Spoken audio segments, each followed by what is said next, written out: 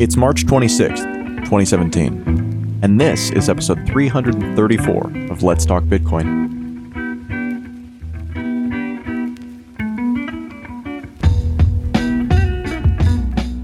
On today's episode of Let's Talk Bitcoin, I'm here with Andreas Antonopoulos.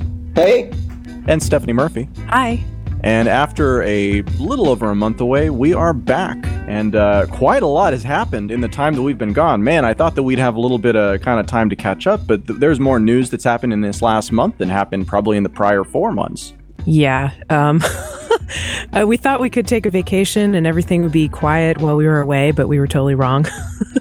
Wait, hang on. Does Bitcoin have drama? I don't know. I guess after a while you kind of just tune it out, but it does seem like things that were simmering for a long time have kind of come to the front. So I think let's probably start with one of the less interesting things relative to some of the more internal stuff. One of the things that's been interesting about Bitcoin and kind of like a big point of risk and concern for a long time has been the overwhelming dominance of Bitcoin exchanges that operate out of China. Just like mining, there's been a huge concentration in China. And while we were on the break, the Bank of China basically came out and did a couple of raids, essentially. Raids is not when some people make an appointment and show up with briefcases and say, hello, let's sit down and have a chat, which is what happened. That was hardly a raid. They did some inspections. They did some spot inspections and audits. I think that's a more appropriate word. I'm just saying. No, I think that that's a valid point. Personally, I've seen enough movies about Wall Street to think of guys with those suits and briefcases and deals that you can't refuse. I think this, it's a fine line, but I understand what you're saying there. The particularly interesting part to me is that concern, right? The concern about that concentration and what does it mean, right? What does it mean? Like we saw the Bitcoin ETF, which we're going to talk about later.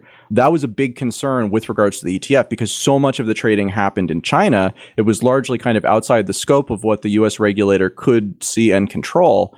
So basically, the Chinese regulator, the People's Bank of China, went in and said, you're doing all of these things that don't really violate the law because we haven't really made any rules about this, but we're going to give you some updated guidance that you should change these things. So one of the things that Chinese exchanges did, not necessarily uniquely, but a lot more than exchanges elsewhere in the world, is use a essentially fee-free trading system where you put money into the system, you can trade at either very low or no fees, especially if you have quantity behind you and you're doing a lot of volume. And what this does is it essentially allows for kind of a high-frequency trading environment to emerge. Normally, there has to be a good economic reason to do a trade because there's a cost to doing every trade, even if it's very small. But when you have a no-fee environment, then you can actually create money simply by pushing around market sentiment and just like kind of picking up the sub-pennies from doing this. And then there are other kind of deeper manipulations that you can get into with this. But the bottom line is once these kind of controls came down on the Chinese exchanges, we saw the market share go from above 90%, I believe, to below 20%. In terms of where the actual trading action is happening in the world with regards to Bitcoin. And people were very concerned about this. This was like this was another one of those things where it's like, oh, well, this means that if China gets whacked hard, then Bitcoin's going to get whacked hard because China is such a big part of Bitcoin. And what we actually saw was just, as far as I can tell, at least at this point, was kind of a massive rebalancing where a lot of that volume went away because it wasn't really economical trading action to begin with. It was just kind of this picking up sub pennies, high frequency trading sort of thing.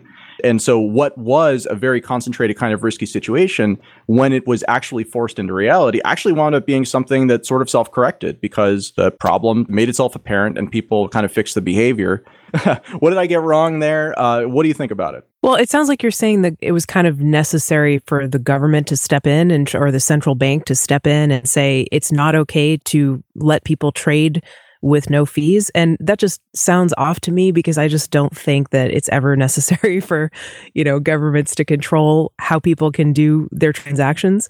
That's the reality of what happened. Whether or not it's a good thing or a bad thing, whether or not it's their job to do it or they're overstepping whatever bounds they have, that is what happened. There wasn't a catastrophic crash in Bitcoin. There was a rebalancing of where the trade volume happened. So things that were, not small players, but again, it's like you pour water into a pool and it just rises until it fills, and it's kind of relatively even. No, I know what you mean. They found a new equilibrium once the conditions changed. Thank you. That's the word I was looking for. Right. So, I mean, I guess for me, that brings up the question of like, well, what do we think about no fee trade? Is it inherently a bad thing? Is it bad for people to be able to do lots of trades at very little cost? I don't think it is inherently a bad thing. It depends. Like there are circumstances in which a free-for-all, completely open market, I mean, that's great if it can regulate itself simply through market forces, because there's free movement of capital, opportunities for arbitrage, competition from other exchanges, a worldwide flat environment with no friction. Then you can have a market emerge. None of those things exist, right? We're talking about an environment where there's very little competition. Relationships with banking institutions define who has access to run these exchanges. There's friction, there's currency controls, there's no possibilities for arbitrage. It's happening primarily in China because in other places there is regulation that prevents that from happening. And so to say we should really let the free market flourish, well, letting the free market flourish in a very narrow range of activity while all of the other things are regulated creates imbalances that the free market itself can't correct. So unfortunately, part of the problem here is that all of the other activities that created this environment of exchanges in China are tightly regulated. So, I think maybe in this particular case, not having high frequency trading may have stabilized the market. But at the same time, I would rather see a free market. But a free market would be a free market everywhere, and a free market that had full access to banking facilities, and a free market where you could arbitrage and move your money out of the country and do all of the things that you can't really do. So it's not really a free market. Yeah, that makes a lot of sense. So how much volume was actually sort of coming from this high frequency trading? Do we know 90% of it. Okay, that's a lot. I mean, it dropped by 90% overnight. And surprisingly enough, the price didn't change. So people basically rebalanced, and they started doing trades only when the spread in the trade justified the transaction fee. Right. That means you actually need to reduce the number of trades. So high frequency trading was taking advantage of spreads that were lower than even the transaction fee that an exchange might charge. Makes sense if the fee is zero. Another thing worth mentioning about kind of this fee-free trading is that it's not actually fee-free. It just changes where the fee is charged. And so because of that, it changes the incentives. If you charge on a per transaction basis or a per trade basis, even if it's a very, very low fee, like Andreas is saying, there's some kind of economic friction or some kind of economic math that you have to do to say, is this worth doing? And it prevents things from happening below a certain threshold. What exchanges that do this generally do is they'll charge you money when you take money out of the exchange. So the incentive is to make as much money as you can, however you can, within the exchange using as many trades as you want, which is good for the exchange because it looks like more activity and volume.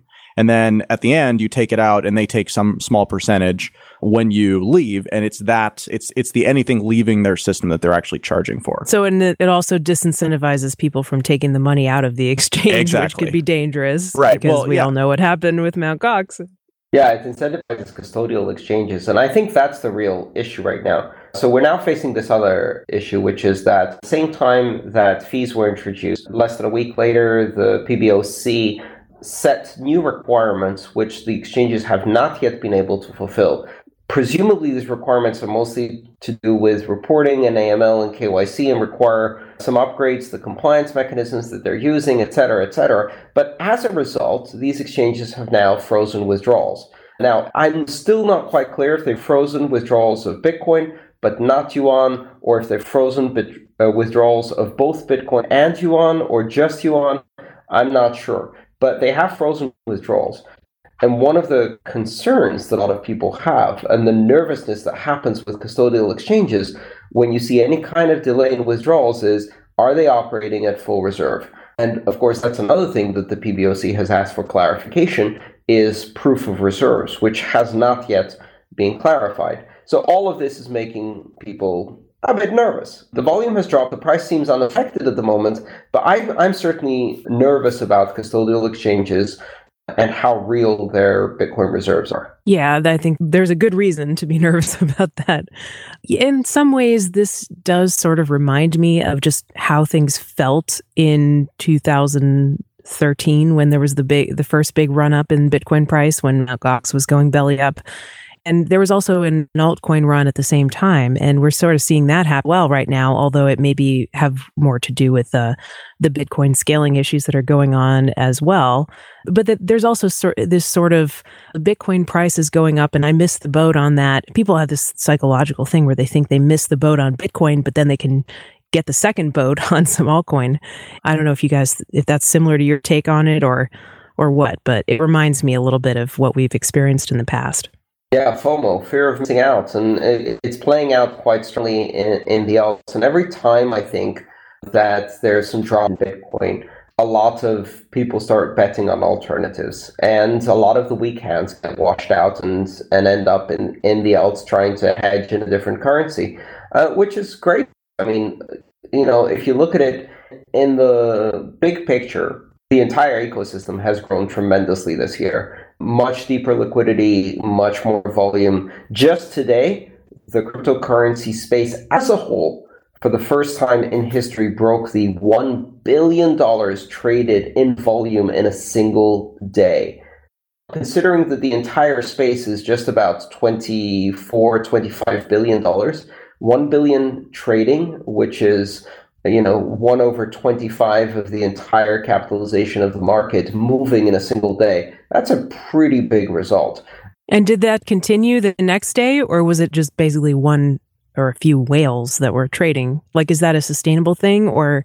It's been fairly consistent. It's been bumping up against that number for a very long time now. So the volumes have been very high in Bitcoin consistently for a very long time now, and they continue to be very high. And so that's great. I mean, the entire space has grown tremendously. And I think we need to look at that. There's a lot of tribalism going on. My coin's winning, your coin's losing, neener. Silly, because I think these fluctuations where you see money flowing from one place to another inside the ecosystem generally is reflected also by influx from fiat, which is good for everyone. So the entire space is growing, and it's growing in a very robust manner. And I think that's great for all of the space. And we shouldn't really lament the fact that, maybe this particular month Bitcoin is less than 80% of the total market cap of a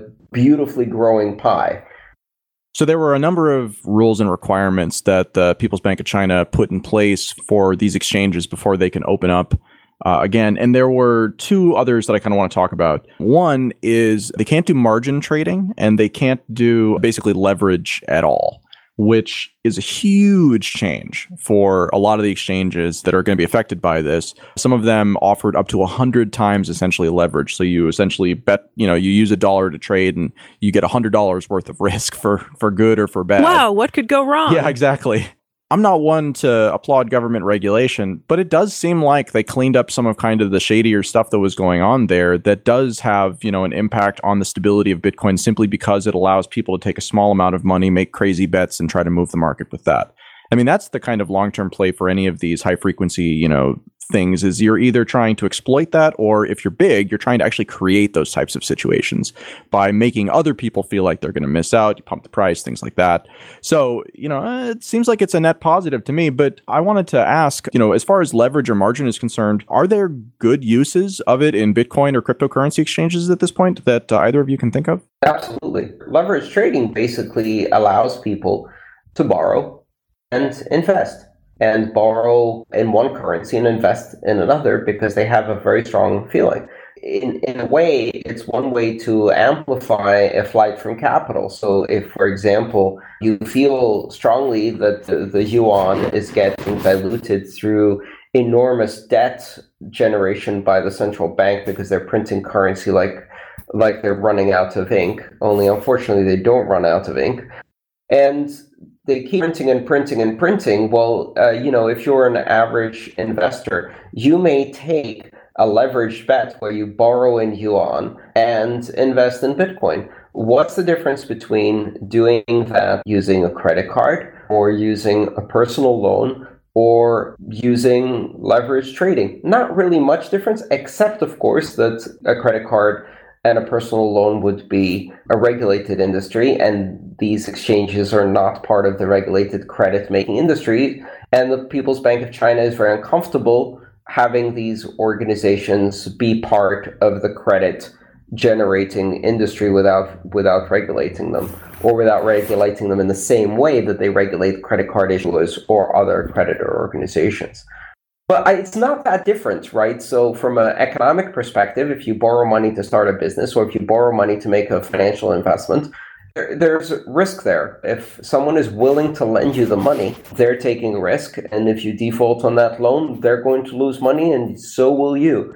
But risk-taking is also one of the ways that you generate investment. So it's a double-edged sword. It really depends on the environment in which these risks are being taken and how well-informed the investors are and how well they've developed their skills in investing. And unfortunately, the only way to learn and the only way to develop skills in this space is to get burned, by losing money. Again, no one's going to teach you risk until you lose money.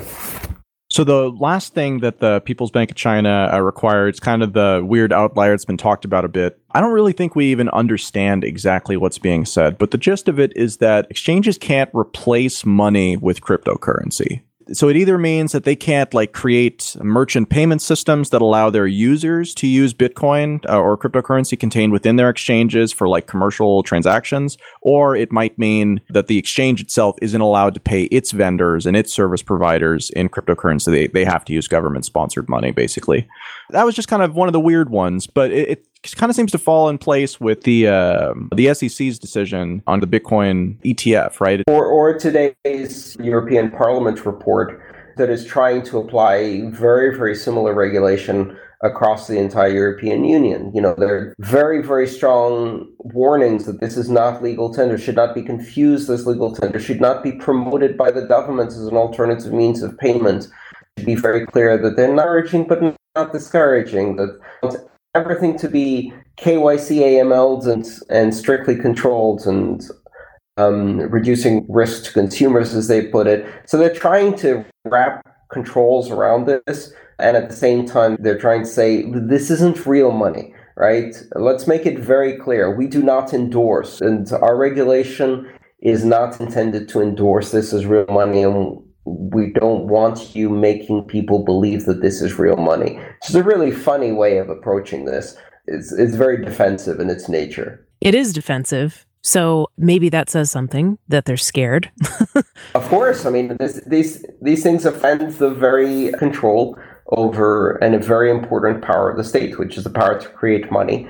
And the problem is that they know very well that this is real money, and people are beginning to use it as real money, and they see the writing on the wall. No matter what controls they place, they do not effectively control what people get to choose to believe is real money. People will believe what is real money based on what value they can get for it and how stable it is and how well it behaves as money, not which flag is printed on it.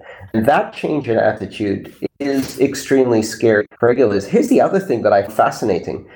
The announcements by the PBOC in several different interviews and press conferences and things like that happened at the same time, where they said, we absolutely understand that we want to apply a light touch to this. And the reason they stated is because if we just shut them down, all of this activity will move to over-the-counter, unofficial, untracked black markets where we will have zero visibility.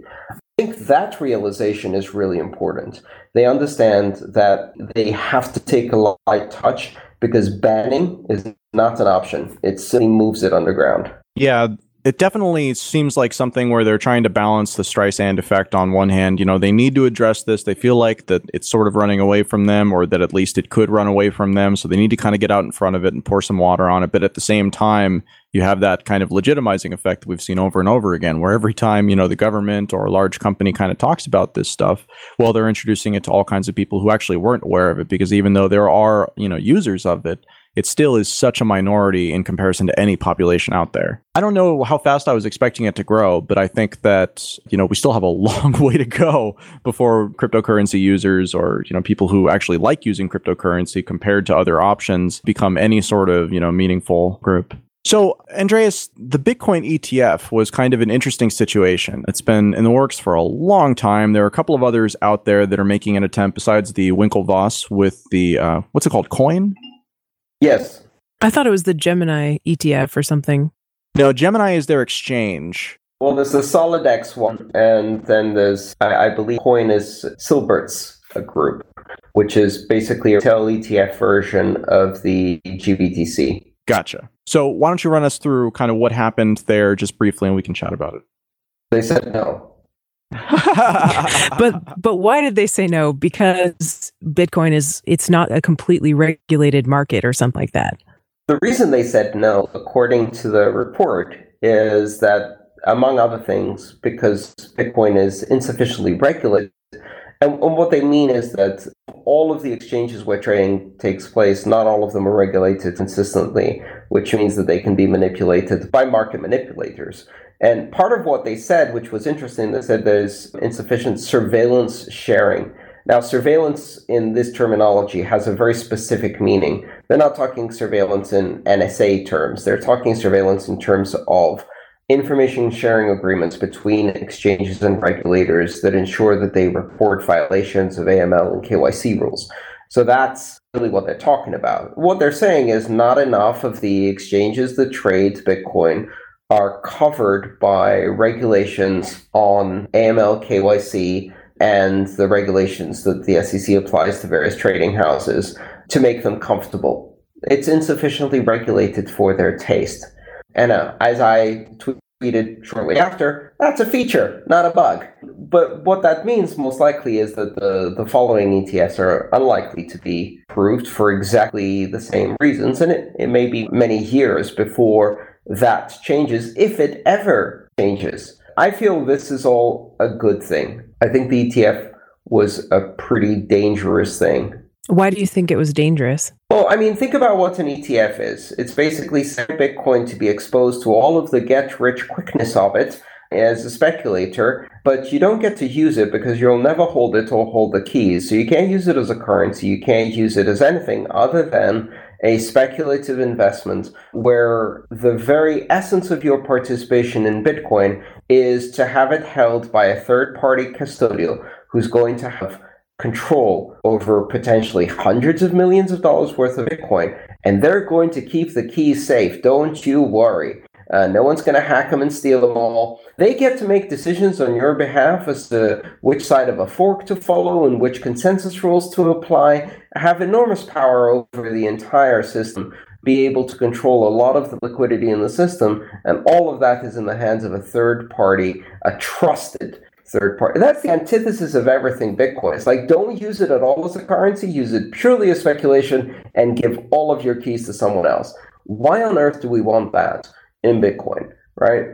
And what happens when that gets hacked, when those Bitcoin get stolen and these investors get burned? Regulators turn around and say, see, Bitcoin isn't secure. Well, yeah, if you use it that way, it's not. If you try to do traditional custodial banking on it, of course it's not secure. Traditional custodial banking is the reason regulation exists. It's because custodials will steal your money.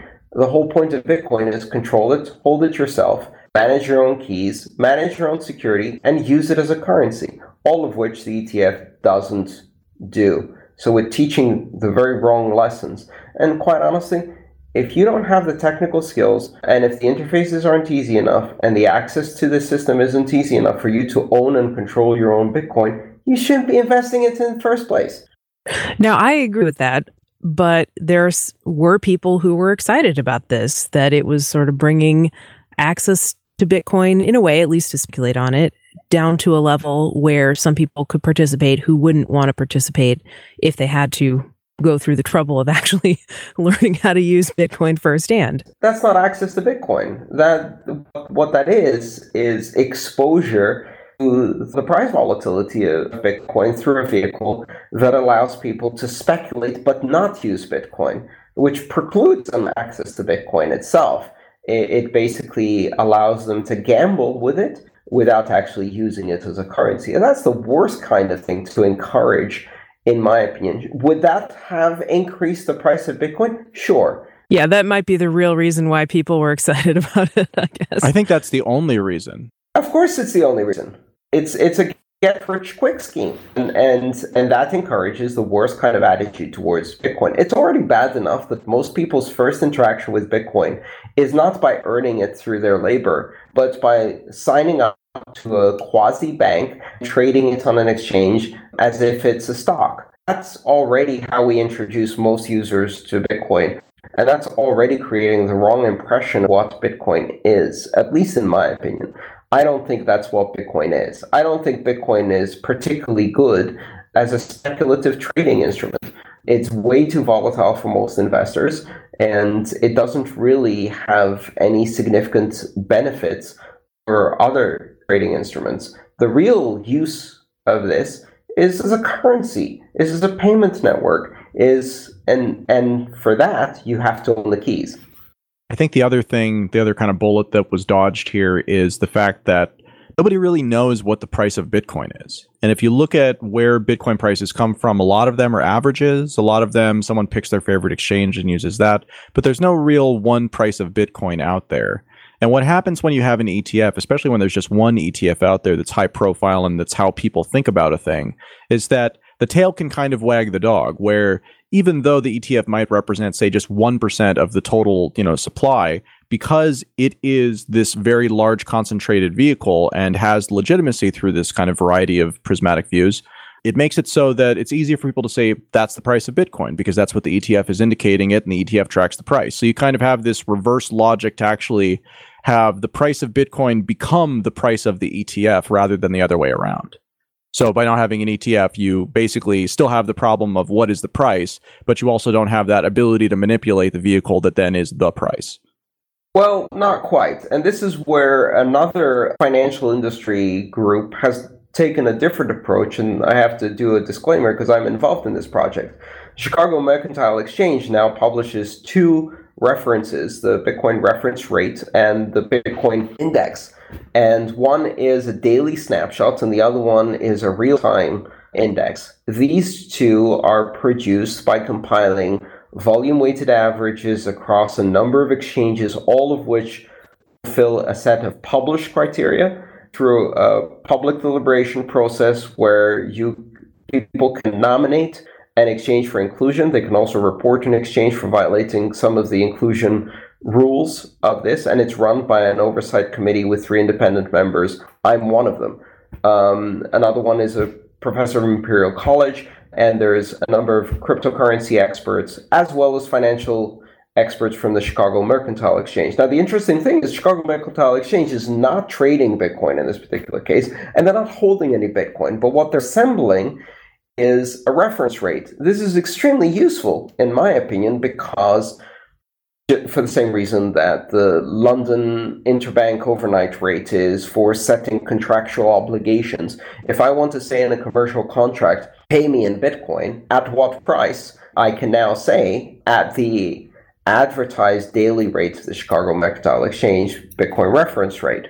And that actually provides a really nice average rate that has a public process for deciding what is counted and what isn't, and how the algorithm works. That's very useful, and it doesn't involve taking other people's keys.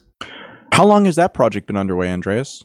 The project itself has been underway for more than a year, but the reference rate, which is in beta, was announced in October. That's really cool.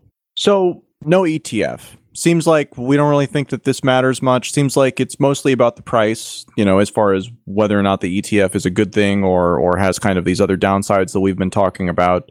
So given that there are a couple of other ETFs in the pipe, I mean, is this just a game that they should give up, or, they just keep going because there's enough money at the end of the rainbow that whoever does finally make it through, whether through lawsuits or through an approval because, enough time has passed?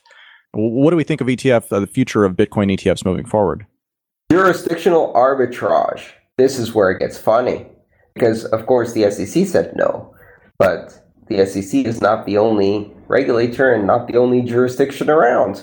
And although they believe that they can set the rules for the entire world, as most US federal agencies do, in fact, there are plenty of places around the world that may approve exchange-traded funds on other exchanges, international exchanges, that are accessible to US investors through those exchanges. So if the Japanese Exchange Commission decides to approve an ETF on the Tokyo exchange or a European exchange, or who knows, somewhere, these exchanges actually may be available. So you might see now competition between jurisdictions as to who does the first ETF. I think that really is going to start showing some cracks in this idea that regulators in one location can apply this kind of universal attitude towards regulation where the rules are imposed on the entire planet. So on the other side of that, so we've got the legal attempts at doing these ETFs that are allowing dollars that, want to go into this as an investment, don't actually care about the underlying, right? So we've got the ETF vehicle to get dollars into Bitcoin, basically. And then on the other side, in the last 2 or 3 weeks, I've been contacted by about 3 different groups that are all claiming to be launching the first altcoin investment fund. And basically what this is it's essentially people putting together indexes where they take a bunch of money, they invest in, the top 50 or top 100 tokens that they think are great for whatever reasons. And then they're issuing a token or actually doing equity in some cases that represents essentially that basket. And so I kind of see this as that's the other side really of what's being attempted here, right? It's not dollars moving into Bitcoin. It's Bitcoin basically moving into altcoins. But still, like the person who invests the Bitcoin doesn't get any of the altcoins. They're just getting back essentially this bearer instrument that then is supposedly worth its underlying, but you can't actually recover it for that. Yeah, I guess who's going to stop them?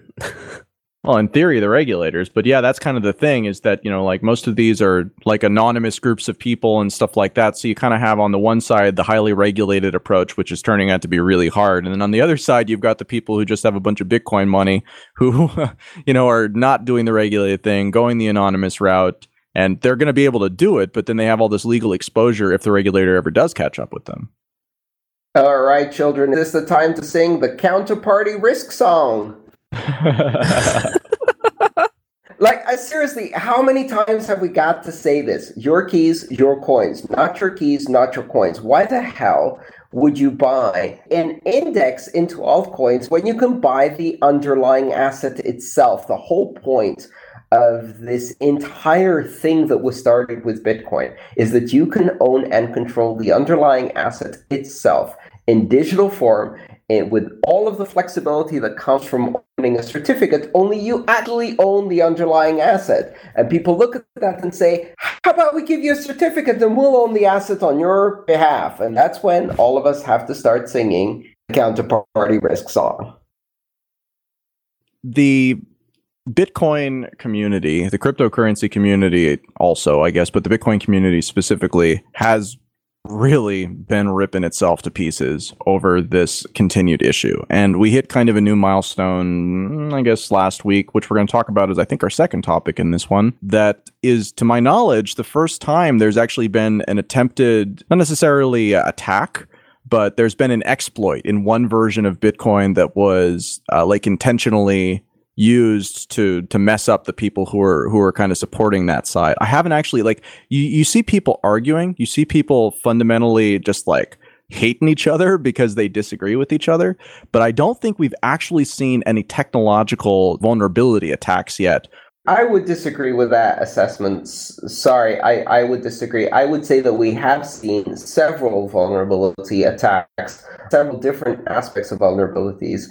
Part of the reason we're talking about SegWit as a solution today is because of the persistent transaction malleability attacks that happened in 2013 and again in 2014, where actors were deliberately malleating transactions. Also seen attacks against the mempool for 2 years now, well-funded attacks, which consistently with chained bogus transactions that are just moving coins in circular arrangements from address to address in order to inflate and crowd out mempool, either to drive up fees or to drive up delays and push the point that we need to expand size. So those attacks have been happening for a very long time.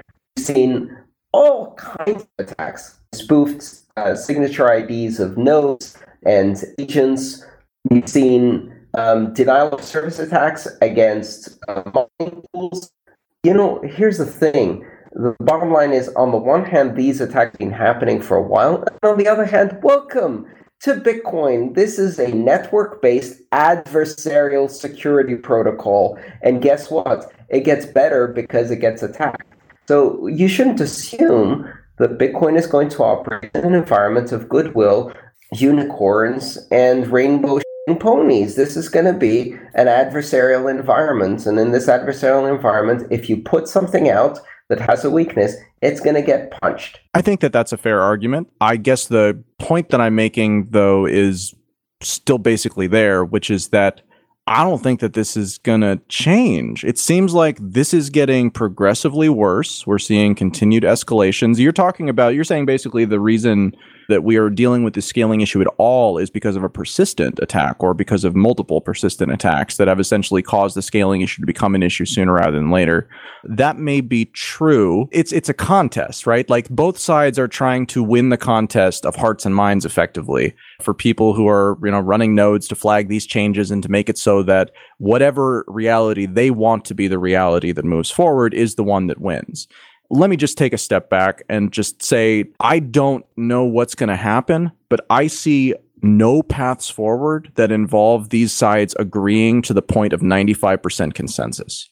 Does this get resolved? I mean, like SegWit requires a 95% activation threshold, so 95% consensus. Let's just assume 10% from each side are totally committed to their side, which is totally plausible because, again, these different visions of Bitcoin have different winners and losers. And so, the people who are incentivized, who are going to be the losers under one scenario, but the winners under another scenario, they have a real meaningful incentive not to compromise. And as far as I can tell, there's not actually a reason for either side to do so. Yeah, no, I mean, I think it's rare in a democratic situation, which is kind of what Bitcoin resembles. It's just like direct democracy, like everyone's pretty much arguing with each other.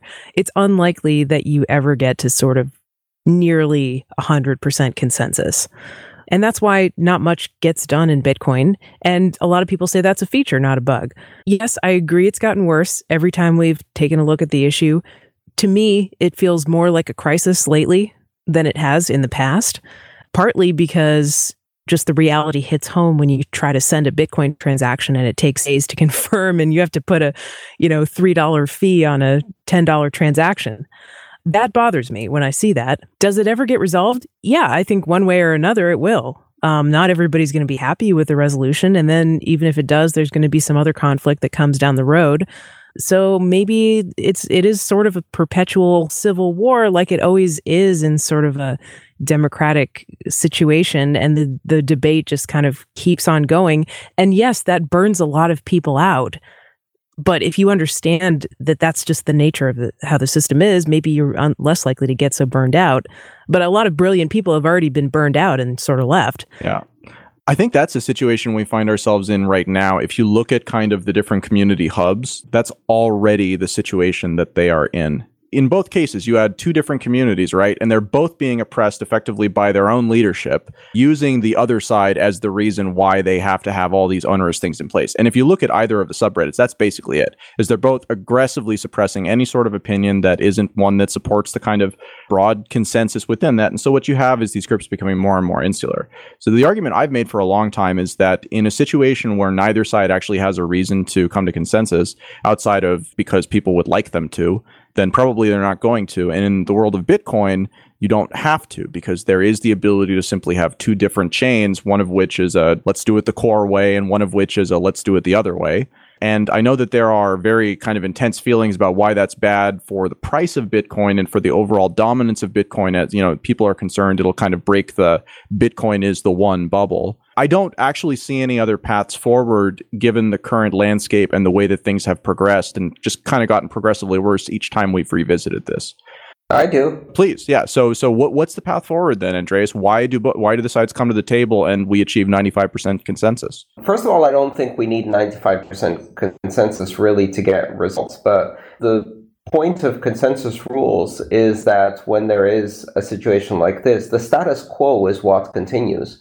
And I think it is extremely dangerous to say that the better solution is to break in half, then have a situation where you have two coins. Because I don't think we're going to have two coins. I think you're going to have attacks on both sides that will attempt to cripple one of the two sides of the fork. Bitcoin isn't Ethereum. Bitcoin has a 2-week retargeting mechanism which only works over 2016 blocks. If you lose half the hash rate, you're looking at a 4-week retargeting period. If you lose more than half the hash rate, you're looking at more than 4 weeks retargeting period, during which the capacity of the network drops by a factor of at least 2. And at that point, if you had, with the current demand, only half the capacity of transactions, that would cause absolute mayhem on at least one side of the chain. This is not a let's part ways and kumbaya, the two chains can continue. This would involve an active attempt to annihilate at least one of the chains, if not both. Well, so I wasn't saying it's a good idea. I was saying that given the way the landscape looks right now, that seems like the path of least resistance. You're suggesting the path of least resistance is no change, but do you acknowledge that if there's no change, then that means Core has won the argument and the other side has lost? And no. Okay, well, I guarantee you they feel that way.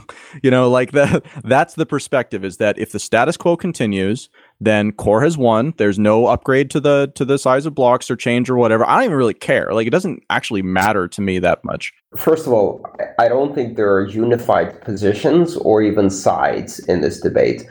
I think that one of the mistakes is to conflate company, a development group, and a subreddit into one big mess.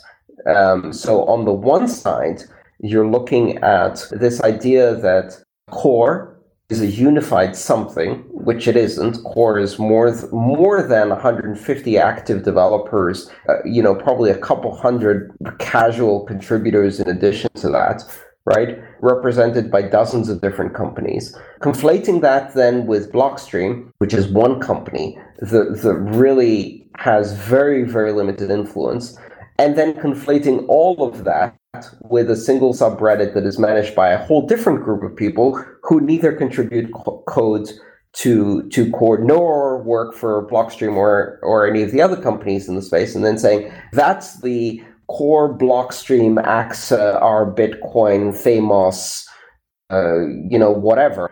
And on the other side, the same thing, which is conflating the developers of Bitcoin Unlimited with the RBTC subreddit, and then with Bitmain and Antminer and a couple of pools that represent that hashing gear as being representative of a unified front. And add to that Bitcoin.com, Roger Ver, and Jihan Wu. It's basically, these are not unified anything. There's a lot of swirling opinions. There's a lot of people who are picking sides. But there's no alignment here. This isn't a football game between two teams or two political parties that are unified. There's a lot of diversity even within these groups as to what opinions exist. So all of that said, the difference, though, is that there are broad lines of what people want to happen, right? On the Core side, and I'm using that because I don't know what else to describe it as. I'm not saying that it's specifically the Core developers or whatever. I'm saying people who support the Core vision for scaling to the exclusion of other visions of scaling do have a certain set of shared beliefs, of shared desires, of shared objectives of how to move forward. And the same can also be said, broadly speaking, of the, yes, they're not formally aligned, but ideologically, they want largely the same things. And it is advantageous for them to be, represented in this fashion to simplify the kind of both sides. Do you disagree that that there are two ideological approaches to doing this. One where the block size doesn't scale on chain. We use SegWit and things like that, which are sort of like that, but the block size remains the same. While on the other side, you have the vision of a kind of more market-driven approach to how large the block size should be. Those are the sides as I see it. That's the primary difference. If I'm missing something, please tell me. I think that's a gross simplification of what is a very complex issue with very complex technical details. And honestly, that's part of the problem. Because, first of all, the core roadmap includes on-chain scaling, and it includes off-chain scaling. Part of that has to do with sequencing, right? So the core roadmap is SegWit first, and later also a hard fork block size limit increase. That is part of the roadmap, has been part of the core roadmap for almost 2 years now.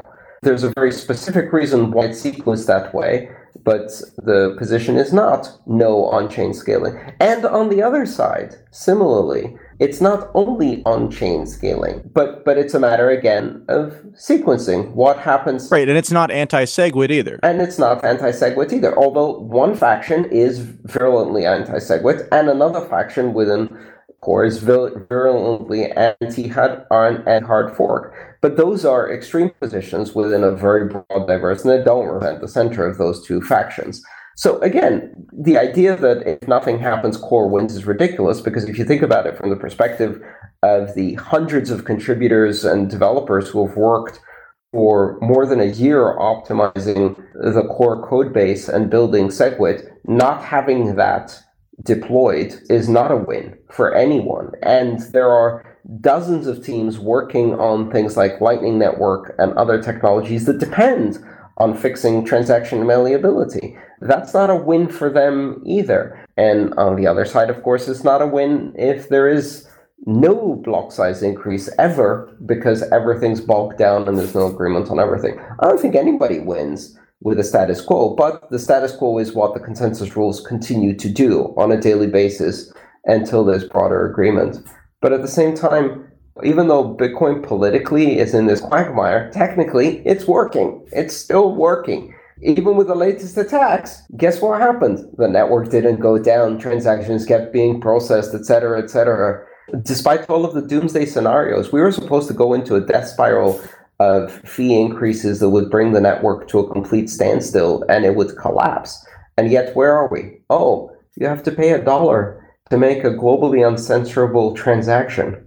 Ooh, that's incredible. You know, it hasn't devolved into a failed system in any stretch of the imagination.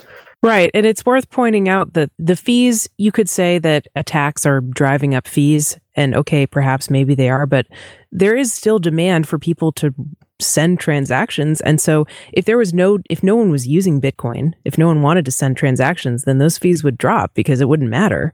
And also the price is high. It's higher than it's been ever. It's at all-time highs. Yeah, it's like that nightclub's so crowded nobody ever goes anymore.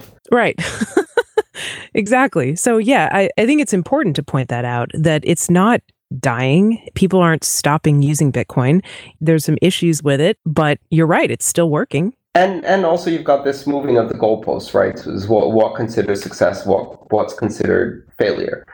6 months ago, there were some very strong arguments that users would migrate en masse to altcoins. Right now, we're sitting at an all-time high, and the argument against that is it would have been an all-time even higher. But I mean, that's not really a declaration of failure here. I think Bitcoin continues to work just fine, and the idea that to resolve this crisis, the best way forward is to split into two factions with all of the really technically messy damage that's going to do, that is literally cutting off your head to spite your nose. So I don't think anybody's arguing that that's kind of the best way forward. I think that... But it is the worst.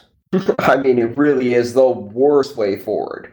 So if we raise fees, if we raise scaling, the scaling limit to, say, 4 megabytes in 2 years, and then we leave it there and don't raise it because it's unsafe at that point, then is that actually any on-chain scaling, or is that just kind of increasing to do a little bit more capacity for the clearing transactions that need to happen? I guess that's the question is, so are we now entirely past the Bitcoin will be anything other than anything other than a settlement layer and just like Lightning and other types of solutions like that. We talked about this on one of our last shows before we ended, but I mean, is that just the accepted where we are now? I don't think anybody gets to predict what Bitcoin will be in the future. And at the same time, Satoshi didn't get to predict what it would be in the past. You can't really fit a purpose and then hope that the market accepts the purpose that has been anointed by anyone. Now, the market's going to do whatever the hell the market thinks it's going to do, and it's going to optimize and find an equilibrium where the market needs to find equilibrium. If that's in a settlement layer, that's in a settlement layer. If it's on-chain, it's on-chain. If it's both, it's both. The things are going to fit where they fit. There is no magical solution to scaling that doesn't have trade-offs, that doesn't have trade-offs in centralization, that doesn't have trade-offs in control. I think part of the issue here is not simply the how much do we scale and at what point do we scale, who gets to decide. I think that's the thorniest political problem right now. I think a lot of the objection to Bitcoin Unlimited, for example, is that it hands power unilaterally to miners to control the block size as much as they want, with nary a peep from anybody else in the consensus constituencies. And at the same time, the idea that Core gets to dictate all of the changes to the code base is obviously pissing people off.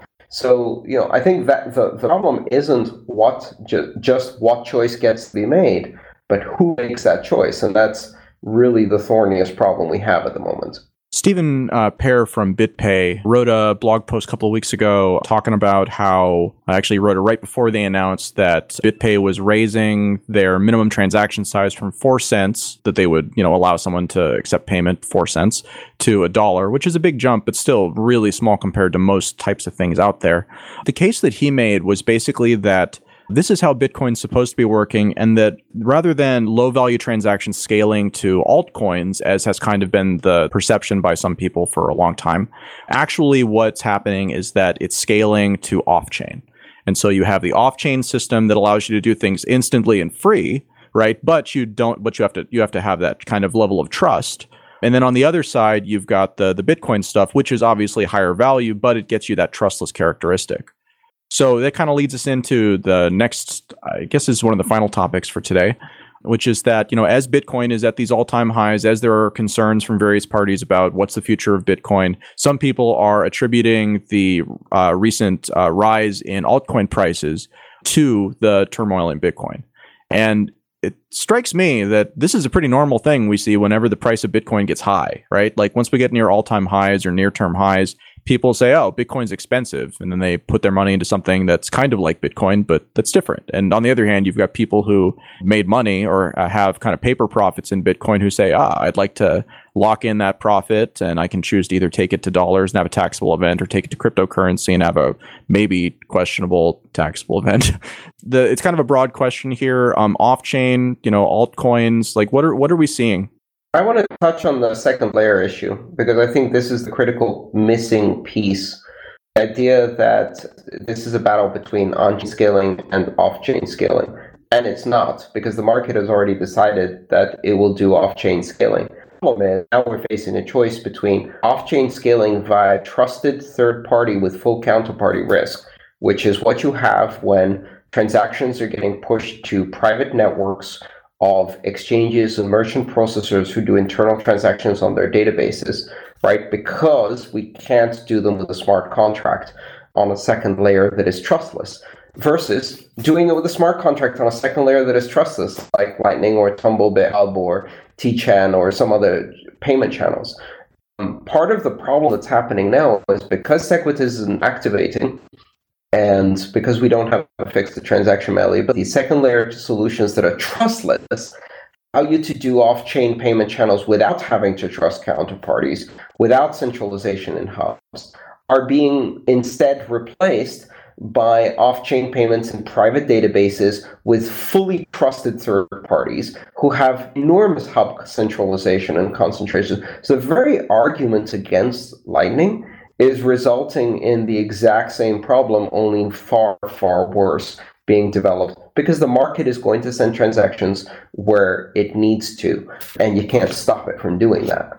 Who's arguing against Lightning? Or did you mean Segwit? I think you mean arguments against Segwit.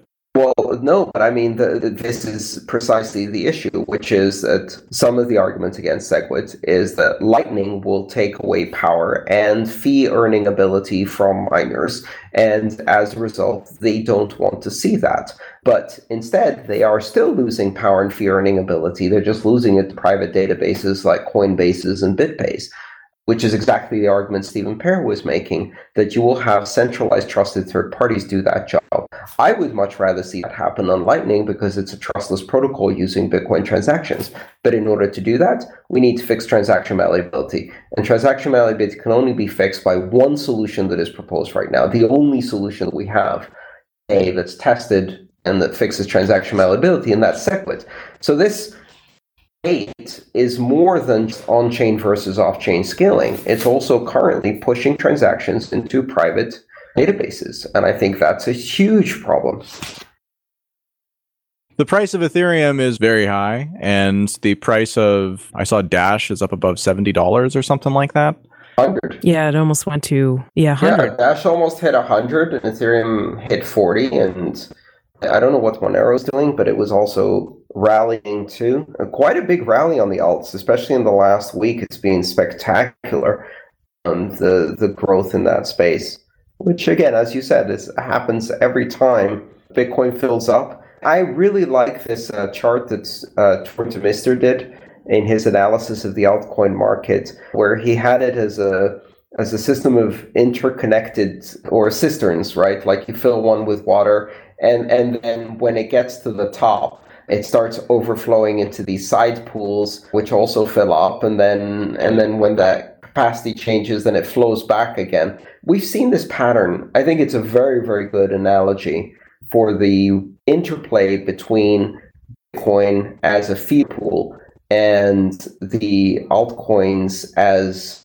buffers that receive value. And the good news is that that's good for everyone.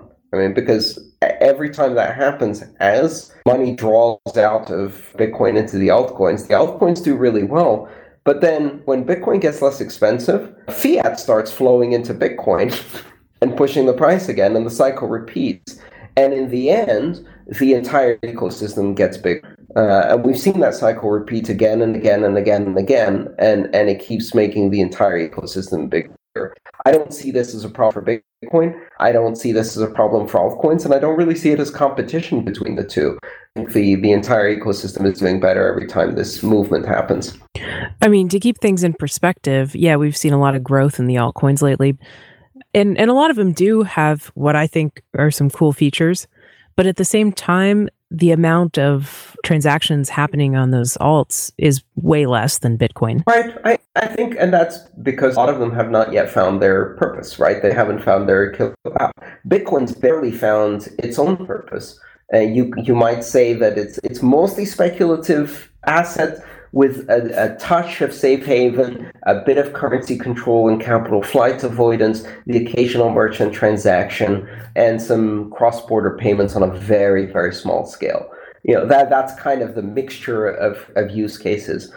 Ethereum, which is the second largest, is still trying to find its killer app and its purpose. Obviously, crowdfunding, dApps, DAOs and other smart contracts are gradually showing how they can be applied in a bunch of different ways, but it's still very early, right? I mean, that's like asking what could Bitcoin do in 2011, and the answer was barely 2 pizzas, right? And so that's where the other markets are at the moment, and that's not a bad thing. They now have the capitalization of liquidity gradually, just through speculation, to start providing enough fuel to experiment with different market fits. And I think that's great because they will find different fits. Some of them will, at least. And the market will decide where that fit is. But as you said, Stephanie, the volume is still very small. But what do you expect? Yeah, absolutely. I mean, it's just that I think it's fair to point out, like, before we say, oh yeah, the altcoins are doing so good and Bitcoin's struggling, well, Bitcoin's being challenged a lot more than they are. Is Bitcoin struggling? I don't really see Bitcoin as struggling. Well, no, I don't think it's struggling. We just talked about that, but you mean the scaling thing? Yeah, but they're good problems to have. I mean, that's what you wind up with, is that, like, if you don't have that problem, then it means you're just like any of the other cryptocurrencies out there that might have had a good idea, might have amazing execution, but for whatever reason haven't found a niche where they actually can be useful. Bitcoin, is unique in that it was first. And first buys you a lot, when it comes to doing something like this, that actually has network effect associated with it. Yeah. So no, I mean, like, and Bitcoin has had a lot of stresses, and every stress has made it stronger and more resilient. Right. And a lot of the alts have not had those stresses and challenges in the same way that Bitcoin has. Some of them have had it even worse, though, in a lot of ways, because Bitcoin was strong for a long time, and it's been difficult to attack Bitcoin in these ways simply because it had been out there for so much longer. So you're probably right in, like, aggregate. Like, there have been way more attacks on Bitcoin simply because it's bigger and a more tempting target. But there have been some bad hits against the small ones simply because they're doing something new and had a vulnerability that they didn't know about. Mm-hmm. I think we're hearing a lot of the same silly tribalism and maximalism. On the one hand, people get defensive when they see value drawing out of Bitcoin and fueling the alts, and everybody gets all excited. A lot of the Bitcoin maximalists are going, oh, they're all shit coins, they have no value, they're just scams, et cetera, which, some of them are, out of the thousands that exist. But at the same time, some are just simply trying to find their niche, and I think they have valuable differentiation. And it's unfair to just ignore that, or to pretend that just because something that's 2 years old hasn't found its niche yet, it doesn't mean anything. At the same time, you get the opposite tribalism and maximalism from some of the coins that have been doing very well lately. They're like, look, we're going to beat Bitcoin at its own game. That's it. This is the new frontier. The old dinosaurs are going to fall, and it's the end of Bitcoin. Haha, they've got governance and scaling problems. Yeah, well, you know what it takes to have governance and scaling problems? Scale. You can't have scaling problems without scale. And you don't have governance problems until you have to govern at scale. Yeah. And so those are good problems to have. And quite honestly, learn the lessons we're learning in Bitcoin cheaply now, because when you get to $20 billion, guess what you're going to have? Scaling problems. When it gets to the volume of transactions to Bitcoin, these things are also going to have scaling problems. You can hand wave and say sharding all day, but that doesn't really offer a solution. So the bottom line is, one of the great advantages that the second generation coins have, if you like, is that they can learn the lessons from Bitcoin on the cheap. And some of them do, some of them don't. And what gets in the way of learning is this kind of tribalism and maximalism attitude that is constantly looking for competition, right? We win if the other guy loses. And that's just silly. Trust me, the banks are just waiting around the corner to stomp on all of this as soon as they see us falter. And that's really where the disruption should be happening.